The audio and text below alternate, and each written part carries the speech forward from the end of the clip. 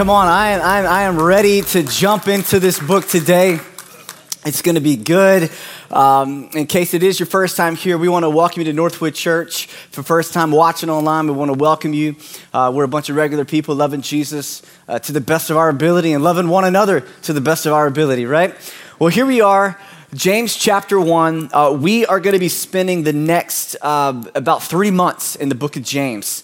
And which this is one of those books where you could actually, I think any book, you could actually spend most of the year probably breaking down a book. And if you've been reading James, you know that almost every word you read, it's sort of like you want to look back at the Greek. You know what I'm saying? You want to kind of dig deep. What was the context of what he was talking about? Who is he talking to? And how does it apply to my life? And so that's what we're going to do over the next few months.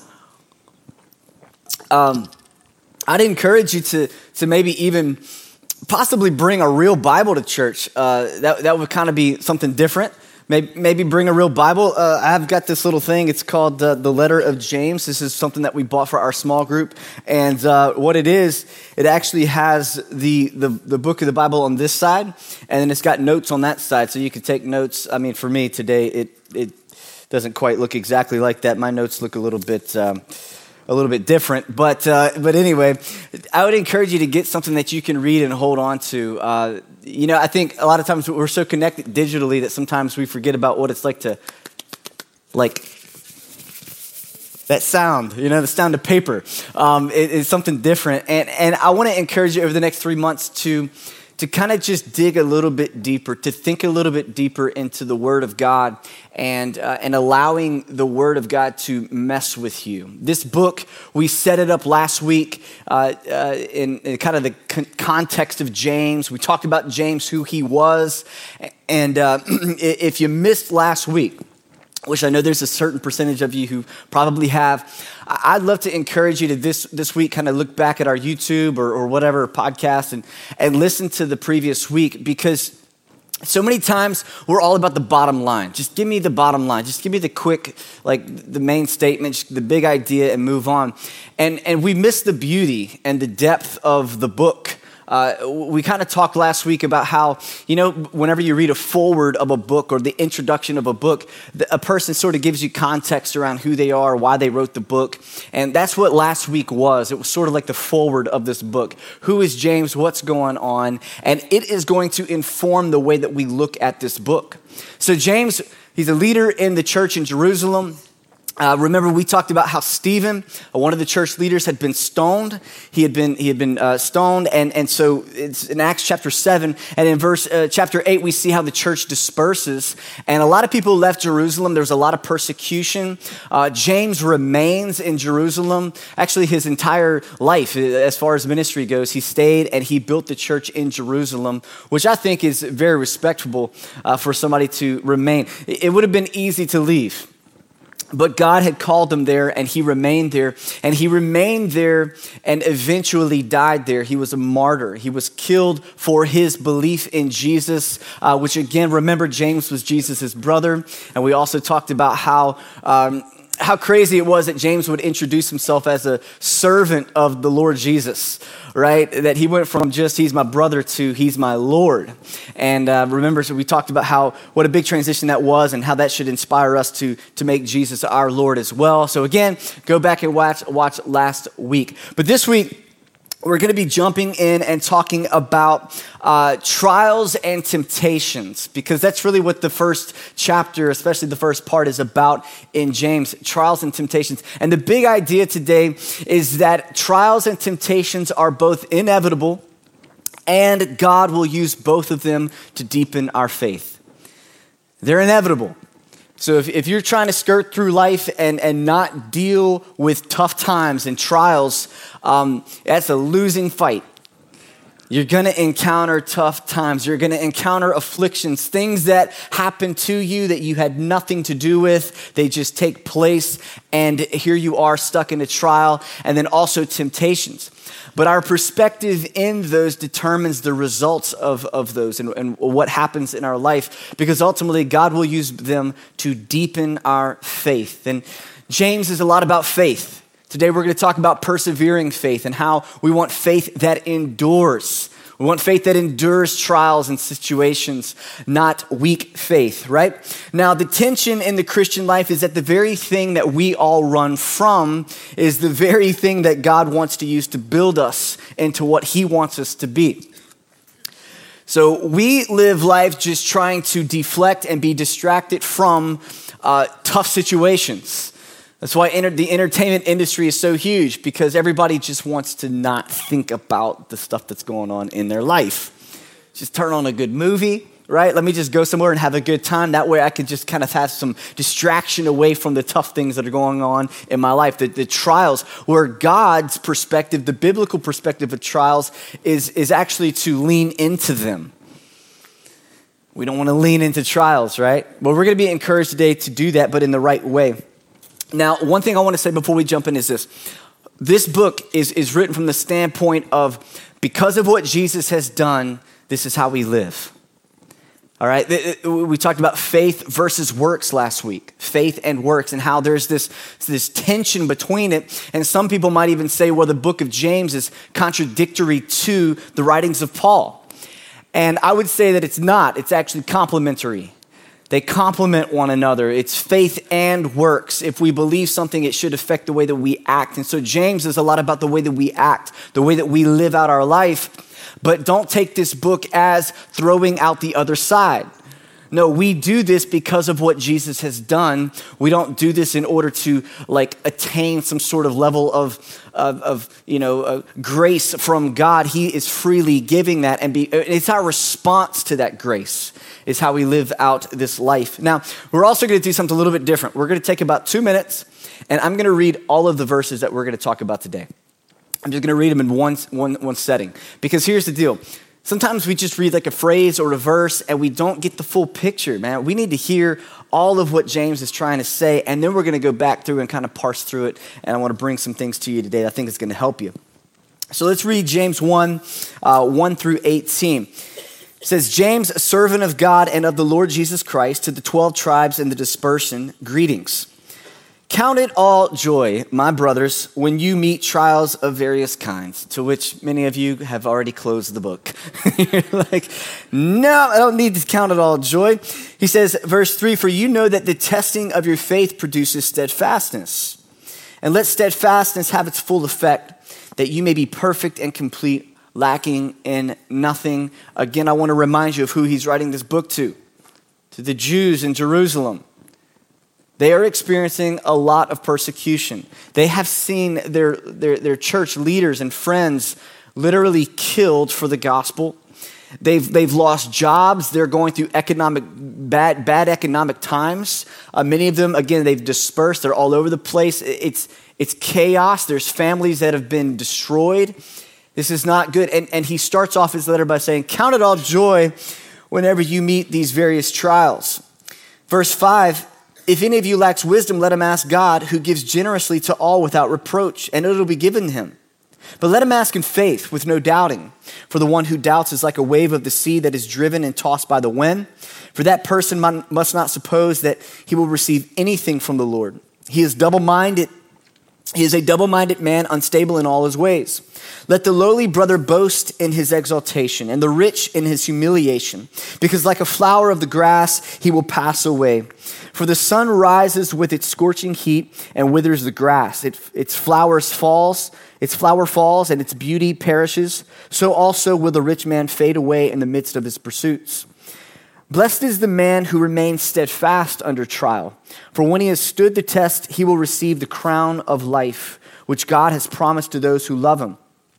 Let no one say when he is tempted, I am being tempted by God. For God cannot be tempted with evil, and he himself tempts no one. But each person is tempted when he is lured and enticed by his own desire. Then desire, when it is conceived, gives birth to sin, and sin, when it is fully grown, brings forth death. Do not be deceived, my beloved brothers. Every good gift and perfect gift is from above, coming down from the Father of lights, with whom there is no variation or shadow due to change. Of his own will he brought us forth by the word of truth, that we should be a kind of first fruits of his creatures. Come on, let's pray. God, we open up our hearts right now to receive from you. God, to hear what you have to say in these verses. Lord, where sometimes we only want to hear certain things, God, I pray that you open up our ears to hear today the things that we don't want to hear, the things that we might turn a blind eye to. God, open up our hearts, soften our hearts. Let us receive today. In Jesus' name we pray. Amen. So he starts off and sets the tone for the book, especially this chapter, whenever he says, count it all joy. Count it all joy. Now we know that joy is different than happiness. It's a different metric. It's a different feel. Joy is a whole lot deeper than happiness. Happiness changes from moment to moment, circumstance to circumstance. Joy is something that is based on something that is not circumstantial. And he says, I want you to count it all or consider it all joy. Consider it. So there's this thing in front of you that is not very good, but you are going to consider it and look at it as if it is good. Sounds like a mind game to a certain extent, right? Yeah, it kind of is. He's like, hey man, listen, you're going to have every excuse to look at this not in a joyful way.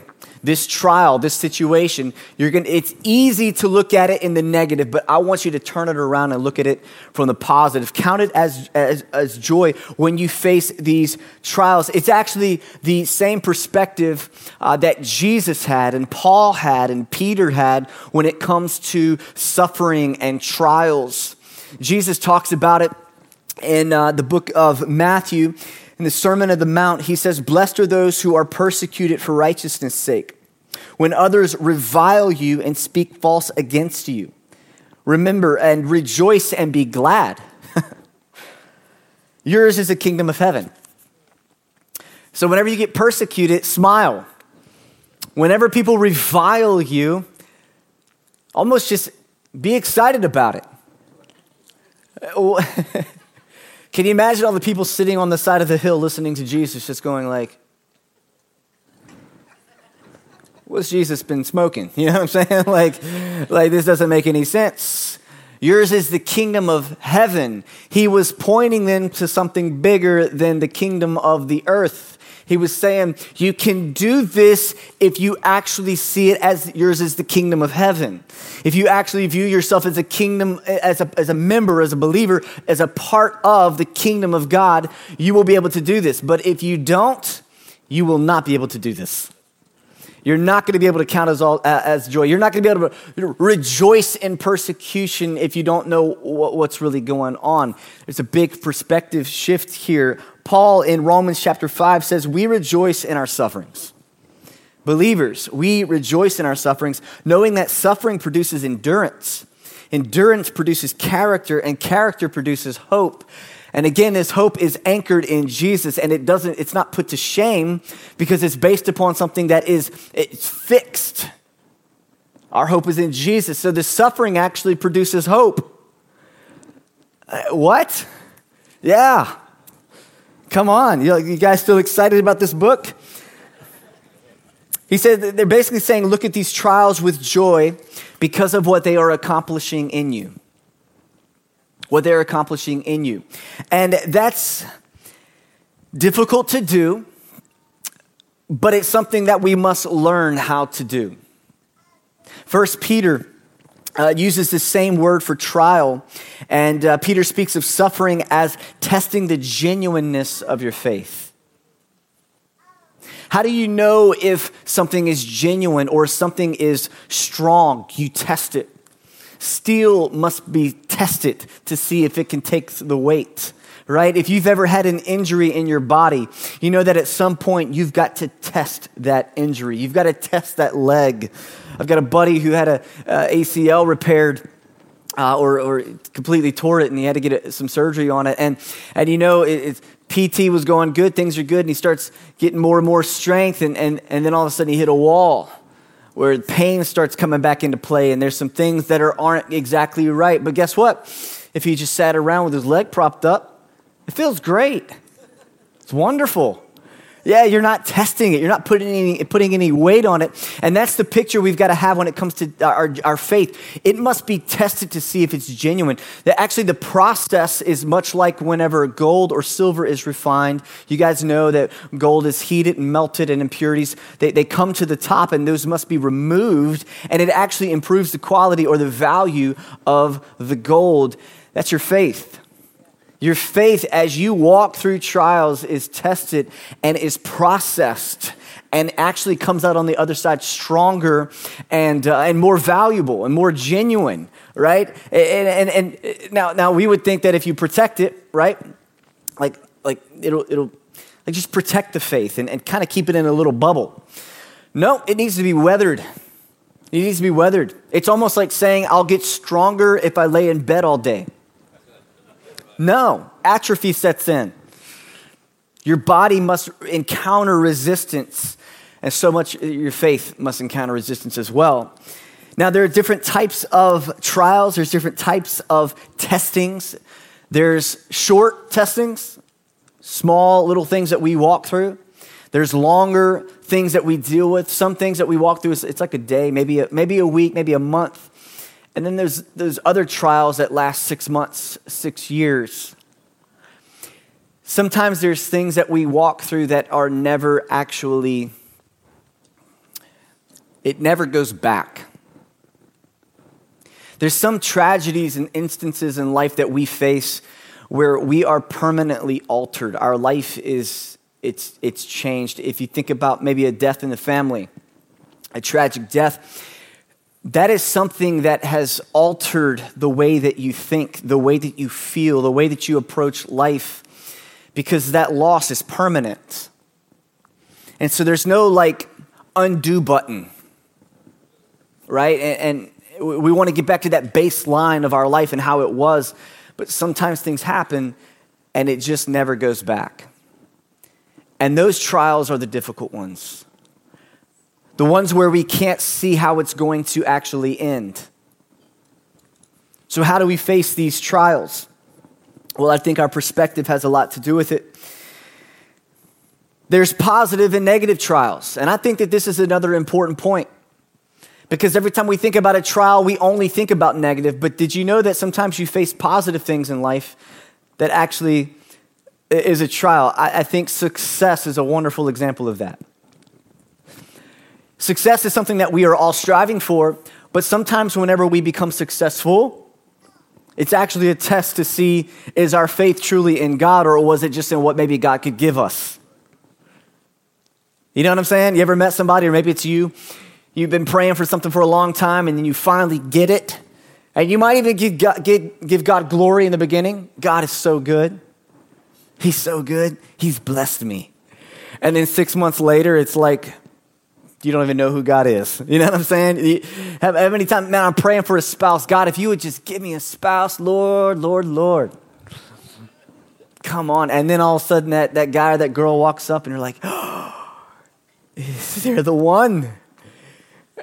And then you just leave God.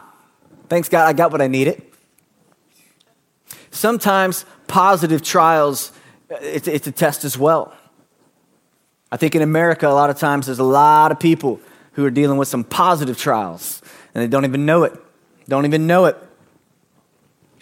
That's why this statement is so important from Augustine. He said, trials come to prove and to improve us. These testings, they prove us. They even to ourselves, not to other people. Sometimes I don't know what I'm made of, right? What I got until I encounter resistance. And all of a sudden, I'm like, wow, I'm that weak. You ever done that? You're like, oh, man, I'm good. I got this. I'm strong in Christ. I know a lot of verses, you know? And then all of a sudden, you encounter resistance, and you realize, man, my faith was actually pretty weak. This is actually good. I need to walk through this, right?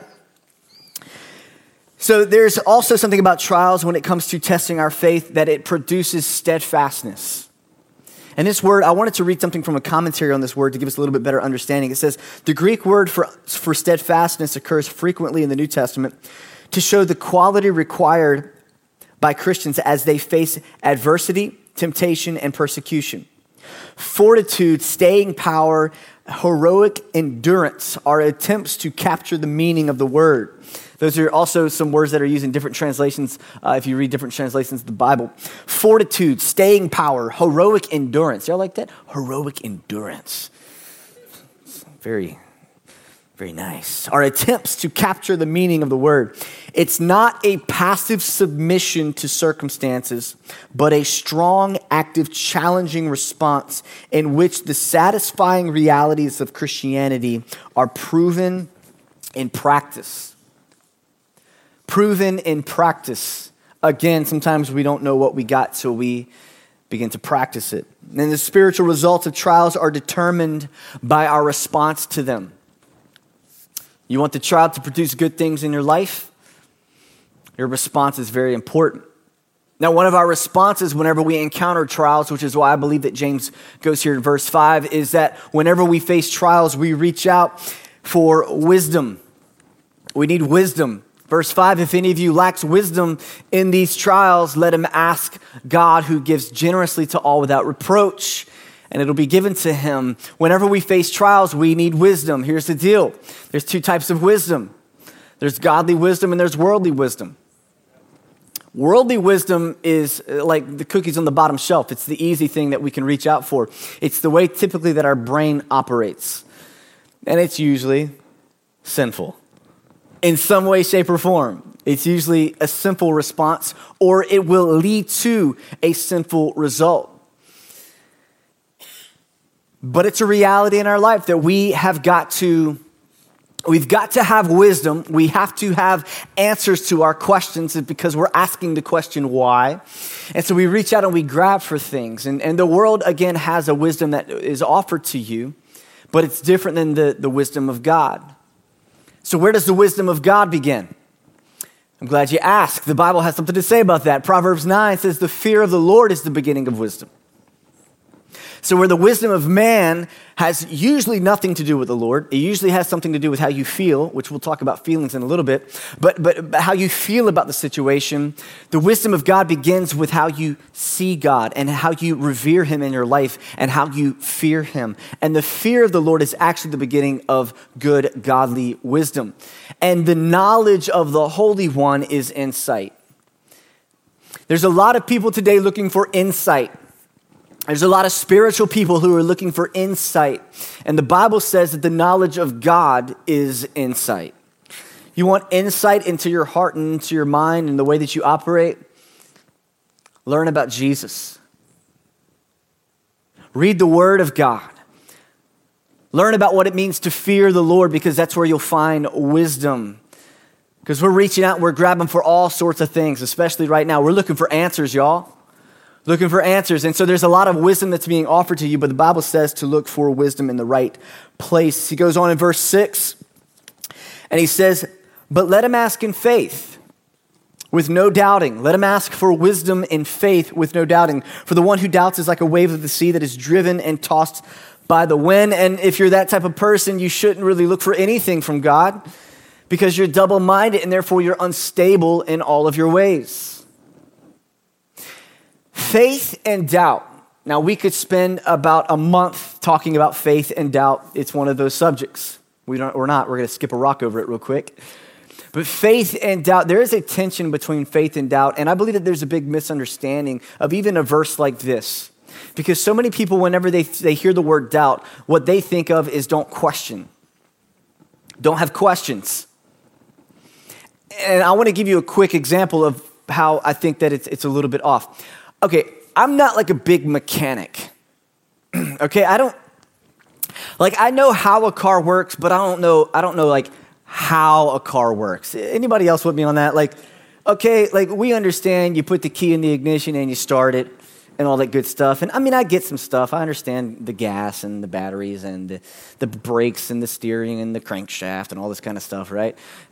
Or whatever. And if my car breaks down, I've got about 5 seconds worth of knowledge that once, like it's, you know what I'm saying, the battery died or it's the alternator. Past that, I'm like calling my guy. Hey man, I don't know, I'm going to bring it in. You know what I'm saying? And especially today with all the computers, come on, none of us know what's up. But But with a car, I might not know exactly how the car works, but like I trust that it's going to get me from point A to point B. I have a general understanding about a car, but it doesn't mean that I don't have questions about the car, and I might need some guidance about how the car works or how to fix it or how it operates, right? In the same way, there's a lot of people who have faith in God. They have a certain amount of knowledge of God or understanding of God, but there's still some questions, right? And those questions don't invalidate the faith or say that you don't believe in God. It's just like, man, I'm trying to grow in that and understand more about God. And so whenever it says doubt, I do not want you, and especially young people, I don't want you to think that that means that you can't ask questions. Because that is not a way to live life, and that's not a way to grow in your faith in God.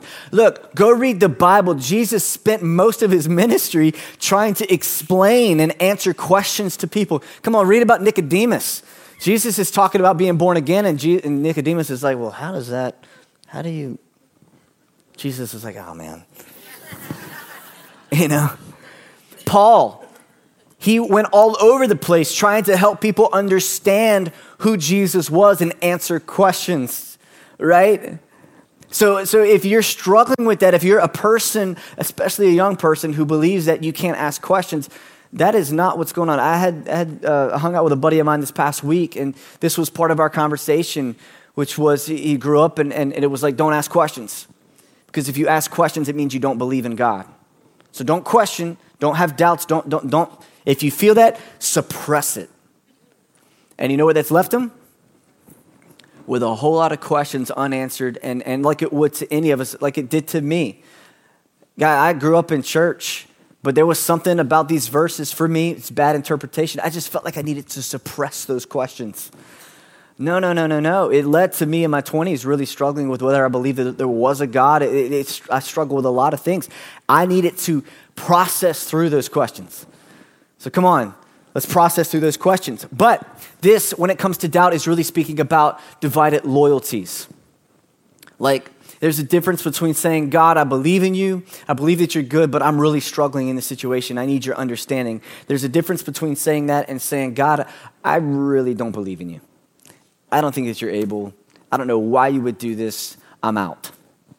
Divided loyalty. Nowadays, also in where we live, there's actually this sort of like trying to bring all gods together even, right? And make kind of like one religion, one thing, where that is also would be considered divided loyalties, right? Where there's a little bit of God in all the religions, and if you put them all together, you kind of get you get the whole God. No, that pluralistic thinking is not accurate, and also was completely rejected by Jesus whenever he simply said, I am the way, I am the truth, and I am the life. I am the way to God. It's me or it's nothing. Christ stands alone. So there's no like a little bit of this, a little bit of that. Let me kind of mix it and make my own thing. That's what society would like to kind of bring to you today and sort of, organize your thinking that way. But that would be considered doubt. That could be considered divided loyalties, in my opinion. And we cannot live like that. I think Charles Spurgeon says it pretty incredible. I think it's something that's going to also hopefully not make all of us angry today. He says this: you may readily judge whether you are a child of God or a hypocrite. If anybody starts the sentence like that, you're like, oh man, I'm about to get punched in the face. By seeing in what direction your soul turns in seasons of severe trial. The hypocrite flies to the world and finds a sort of comfort there. But the child of God runs to his Father and expects consolation only from the Lord's hand. What type of wisdom do you reach out for, right? Who's your source whenever everything hits the fan? What do you reach out and grab hold of in order to anchor your soul? That moment right there says a lot about your loyalty. It really does. I'll just let you guys stew in that. Verse 9. Let the lowly brother boast in his exaltation in Christ, and the rich, Let the rich boast in his humiliation or his humbleness in Christ, because like a flower of the grass, he will pass away. He's talking about the rich and the poor, those who have a lot and have everything that they need and want, and those who don't. The NLT talks about how the poor in these verses have been honored by God and the rich humbled. What does he mean?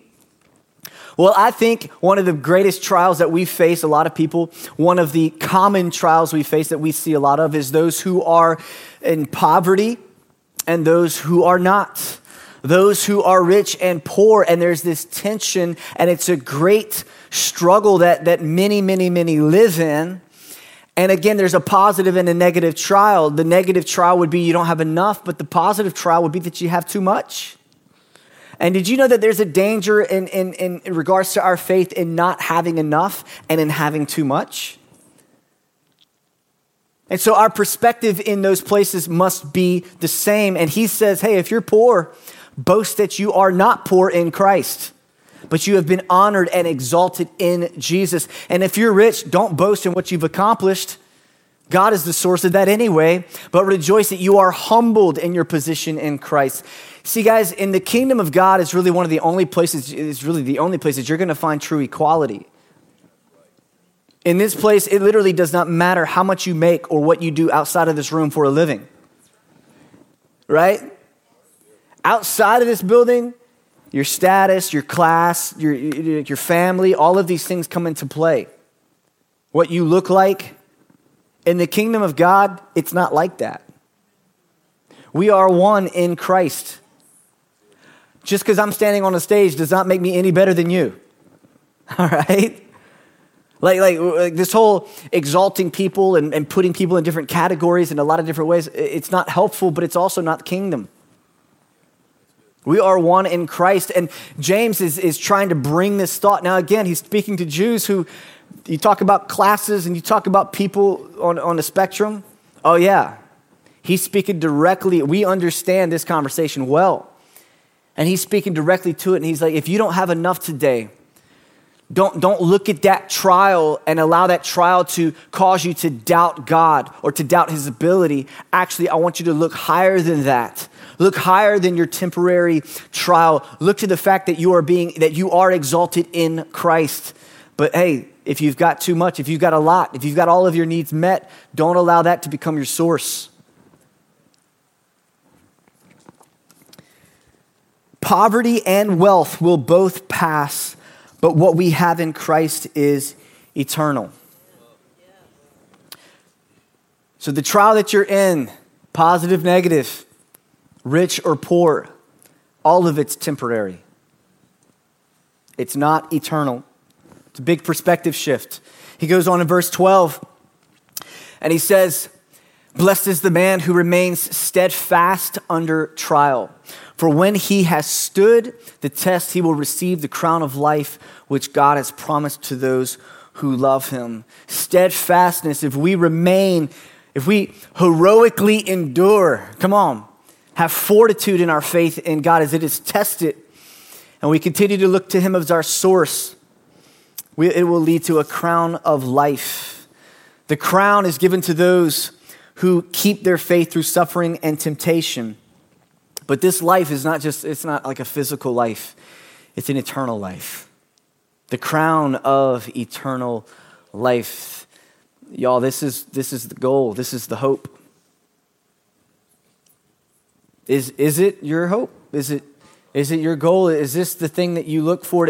When everything hits the fan, do you say, but I still have Jesus, and whether it's worst case scenario, my hope is anchored in Christ? Is that the response? It has to be the response. God wants you to receive this. He wants to guide you and comfort you and strengthen you to finish the race. And guess what? You may receive it. You may make it all the way through your life and your faith endures. I know a woman right now who's at the end of her life. She's dealing with cancer that's going to end her life. She's a woman of faith, very strong woman. She should probably be up here teaching this message right now. But her faith is strong. But guess what? her body is still dying. And the cancer is still running its course. And I believe that for some of us, we believe that our faith in God means that we're not going to struggle. And it also means that we're not going to bear the scars of those trials. I want to let you guys know something, that the scars that you have, probably they won't ever go away. I want you to think about your physical body. If you have a scar, right? If you have a scar in your body, that scar is not going anywhere. But guess what it does do? It validates the story. It validates the testimony.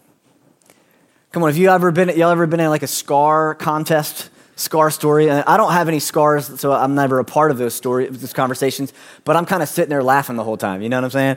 Like, oh man, this is where I was about 7 years old, and I was running on the roof of the house. I don't know how I got up there. And I jumped off the roof, because that's what you do when you're 7 and you're on a roof. You jump off of it. And I landed on the fence. I don't know. And it's just this gash, and everybody's like, oh, and this guy's like, well, man, right here, you see this? You see this? Like this right here, man. I was running. It was one of those nights. I was about 19 in college, and we were doing college things, and like I was running down the sidewalk and just tripped and just bam, right into a brick wall. It was crazy. Right?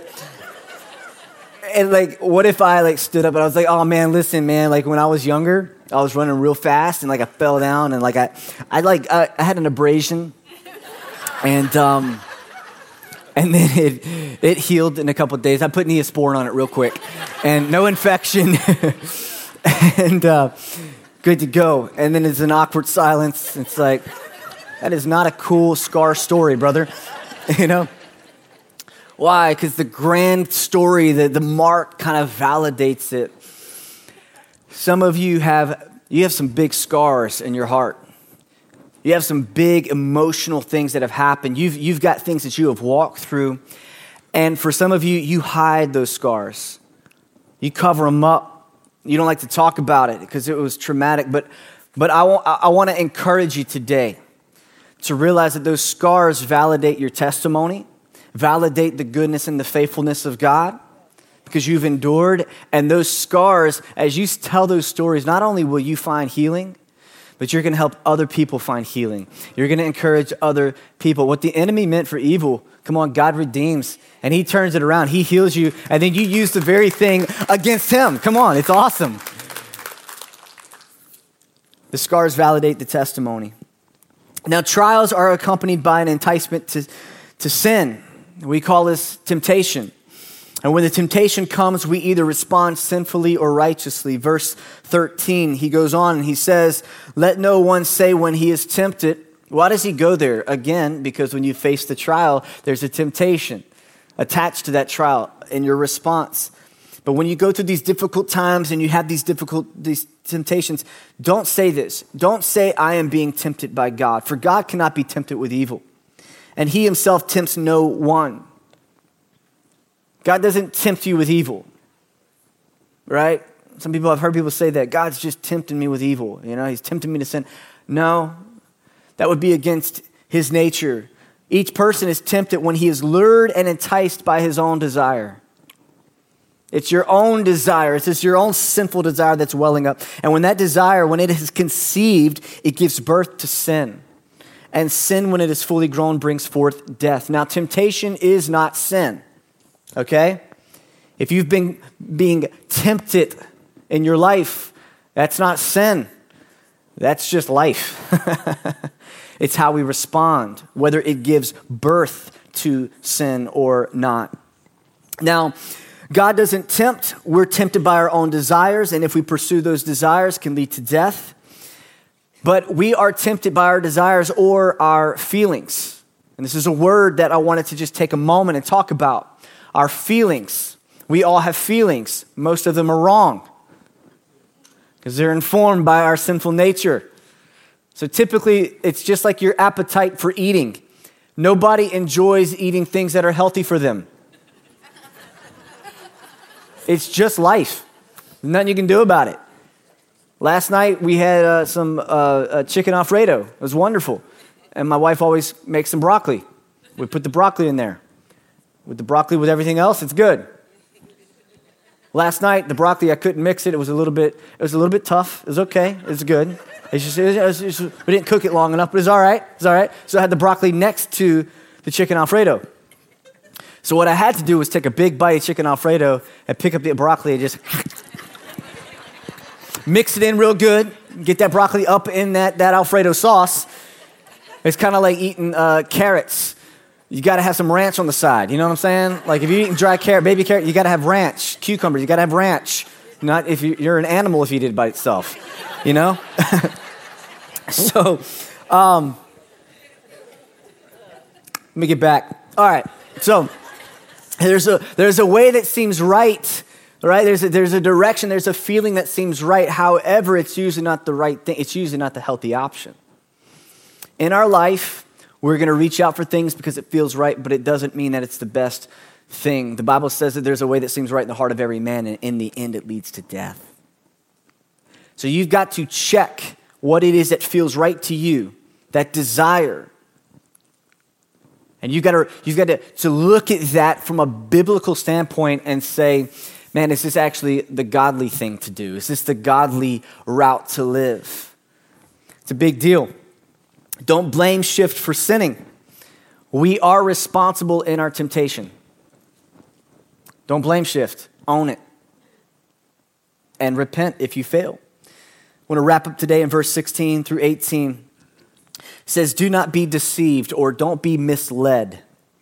My beloved brothers, every good gift and perfect gift is from above, coming down from the Father of lights. Don't be misled or deceived about the nature of God. The world seeks to dilute and confuse and deceive us in the way that we view God's nature. Because if the enemy can pollute our view of God, he can pollute our faith very easily. Very easily.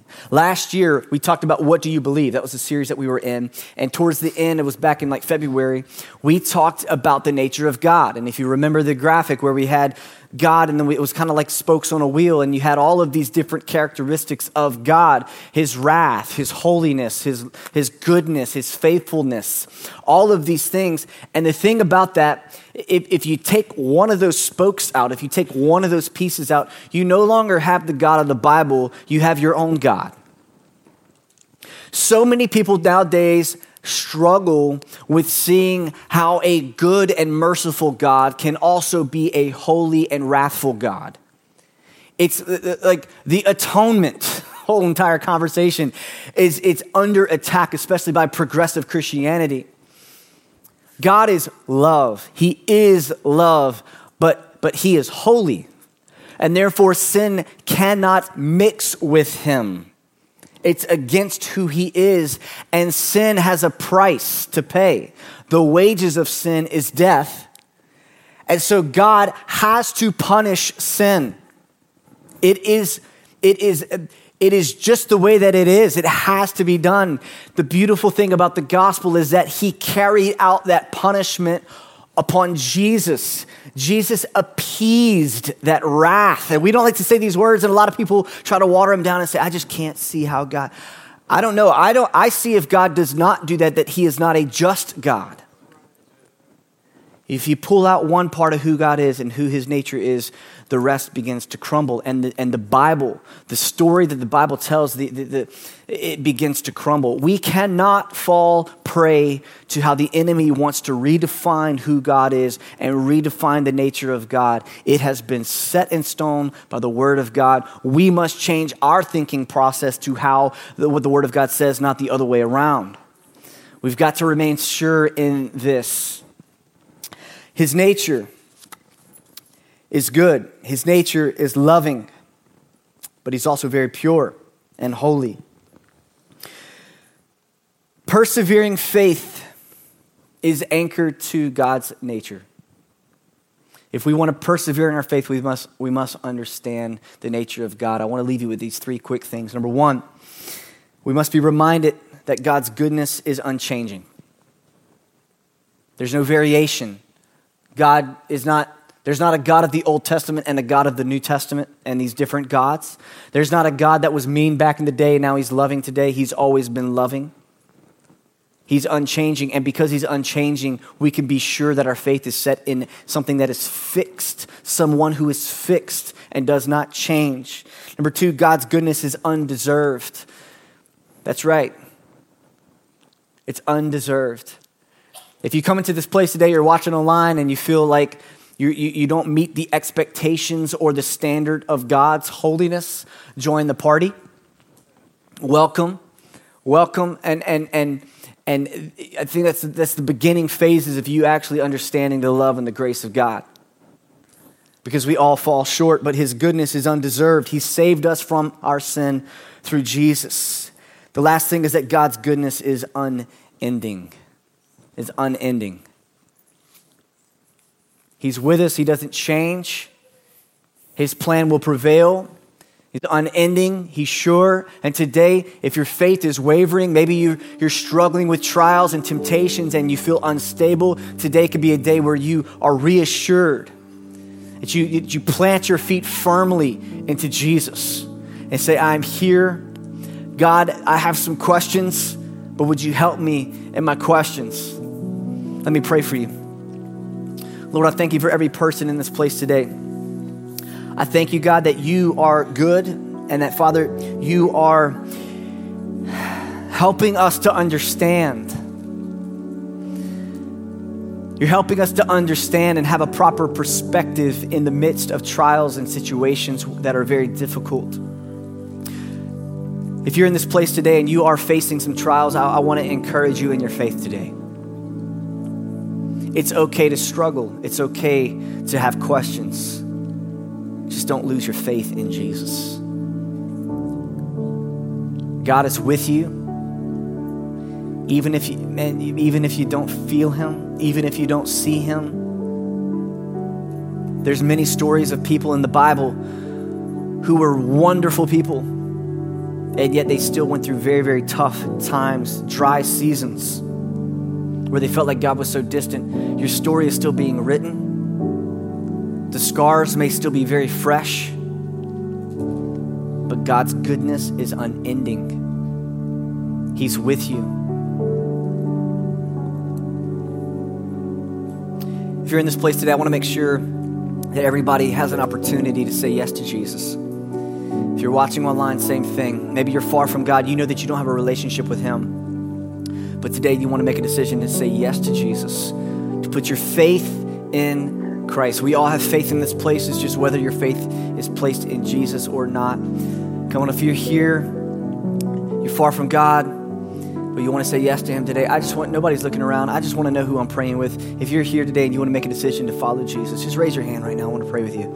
Come on, I see you. Yes, sir. Anybody else? Come on. Just want to pray with you. I see you back there. I see your hand, yeah. Who else today you want to get saved? You want to know that you're right with Jesus. I see you, man. Yes.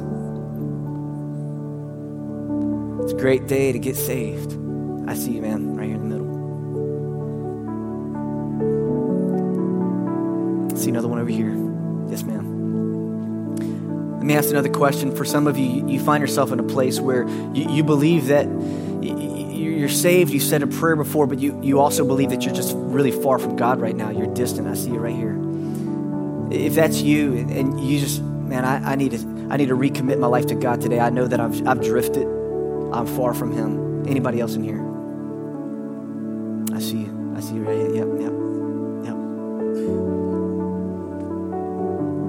God's grace is consistent. God's grace is here. He knows you. He hears your prayers.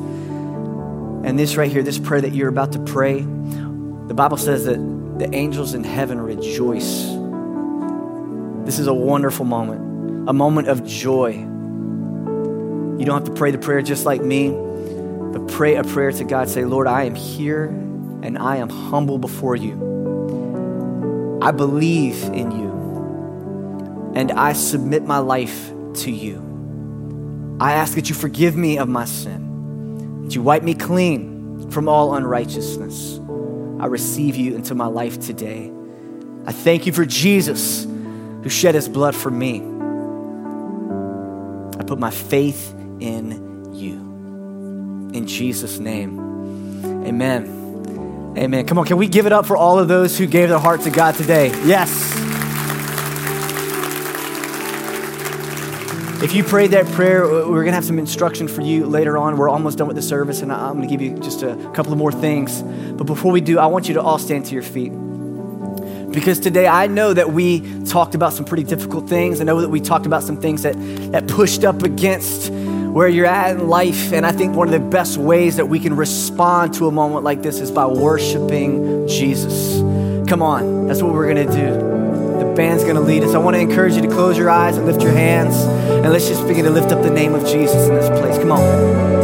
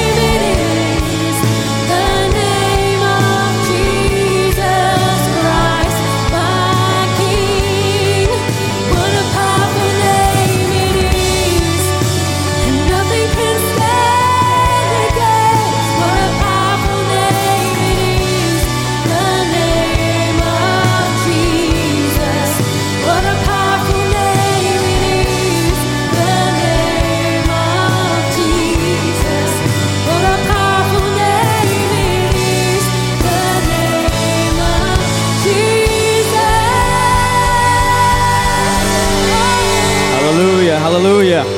Woo. What an incredible morning.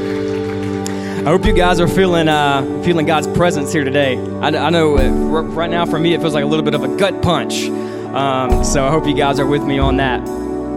So it's been an incredible morning, like I said, going through James. Thank you, Pastor Jordan, for just dissecting that first 18 verses. I'm excited about the future of going through it more and just what God's going to do in all of our lives. I know He's going to do some incredible things.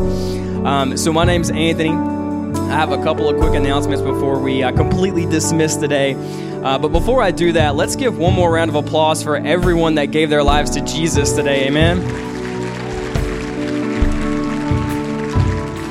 I don't know about you guys, but every single time we have that moment, I just stop and think about the moment that I gave my life to Christ. And so just such a pivotal moment. And so I want to encourage you guys to pray for these folks this week. Pray for them moving forward. Every single day that someone gives their life to Jesus, we know what the trajectory of that looks like, and that there can be some tough times, right?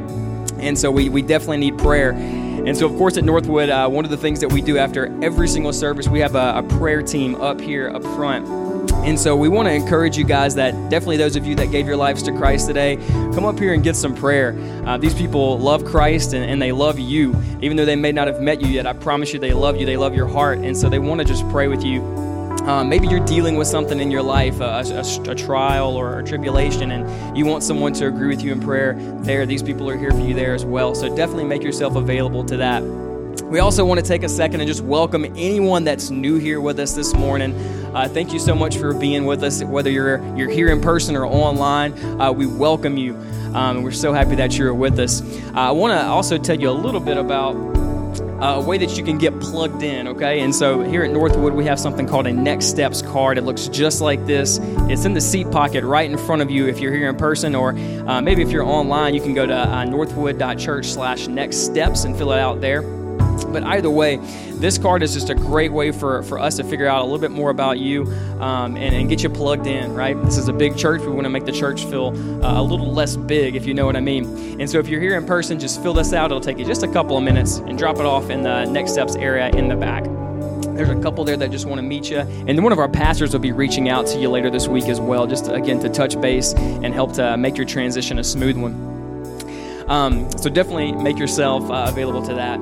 Now, guys, you know that we are a very generous church in our giving, right? And because of your guys' faithful giving, we're able to do some amazing things and partner with some amazing organizations. One of those organizations I want to highlight today is called Home of Grace.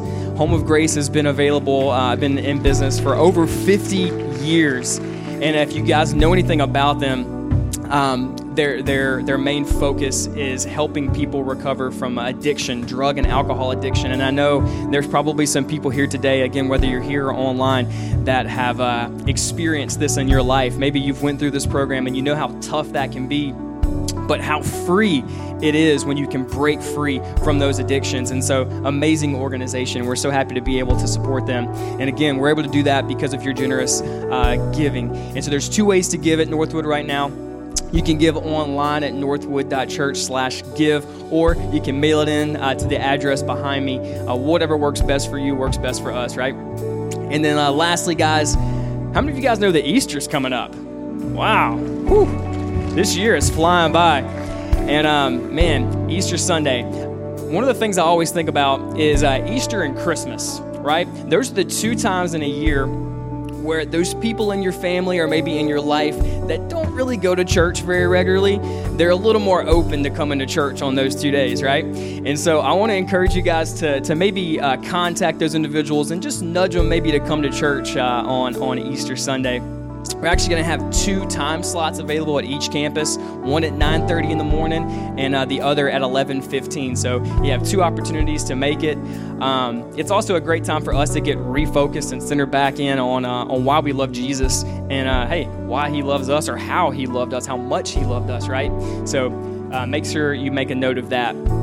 But that's all I've got for you guys today. Thank you so much for being with us. We love and appreciate you. Y'all have an amazing weekend. God bless you.